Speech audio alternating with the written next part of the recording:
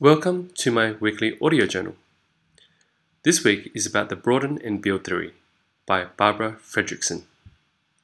We don't have good things happen to us and therefore have positive emotions. It is positive emotions that leads to having good things happen. It's on the veins of, if you focus on what you have, you gain what you lack. If you focus on what you lack, you lose what you have. Essentially, all this means is start from a space of positive emotions. Start with gratitude and watch everything else fall into place.